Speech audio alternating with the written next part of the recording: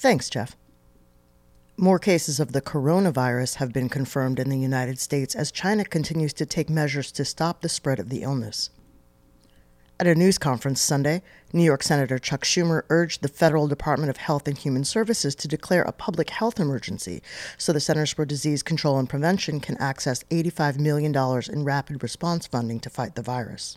All CDC has to do is declare the coronavirus an emergency, and that will spring up to $85 million that's immediately available. It's already been appropriated so that CDC can do everything it can to prevent the spread.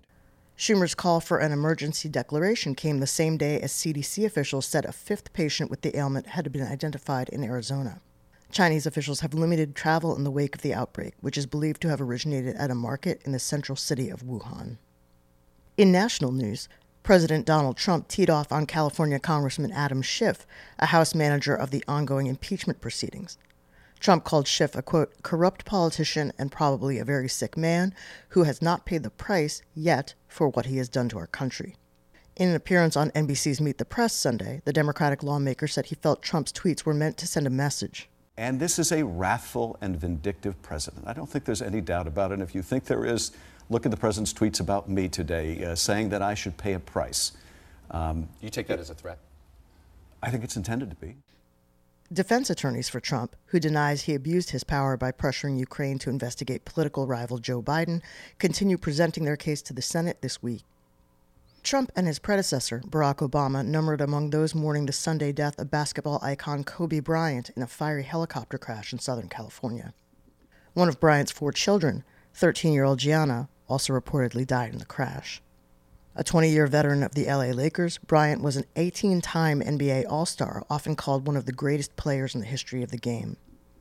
In a 2018 interview, Bryant had told ABC's Jimmy Kimmel that his daughter might well carry on his legacy in sports. The best thing that happens is when we go out and fans will come up to me and she'll be standing next to me and they'll be like, hey, you gotta have a boy, you and V gotta have a boy, man. You have somebody carry on the tradition, the legacy. She's like, oh, I got this. You know, boy, for that, I got this. Like, that's right. Yes, you do. You got this. Kobe Bryant was 41 years old. And in local news, after pulling out of the race for Brooklyn Borough President, Rafael Espinal is resigning from the city council, New York One reported Sunday.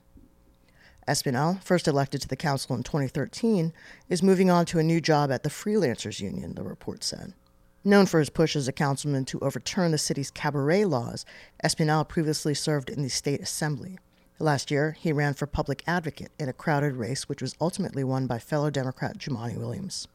And the NYPD's Hate Crimes Unit is investigating an assault on a transgender woman on a subway train this weekend. Journalist Serena Daniari told police she was on the C train at 155th Street and St. Nicholas Avenue Friday night when a couple struck her in the face, spit on her, and knocked her phone out of her hand.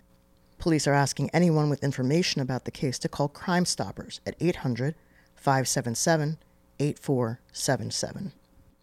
WBAI is supported entirely by listeners like you.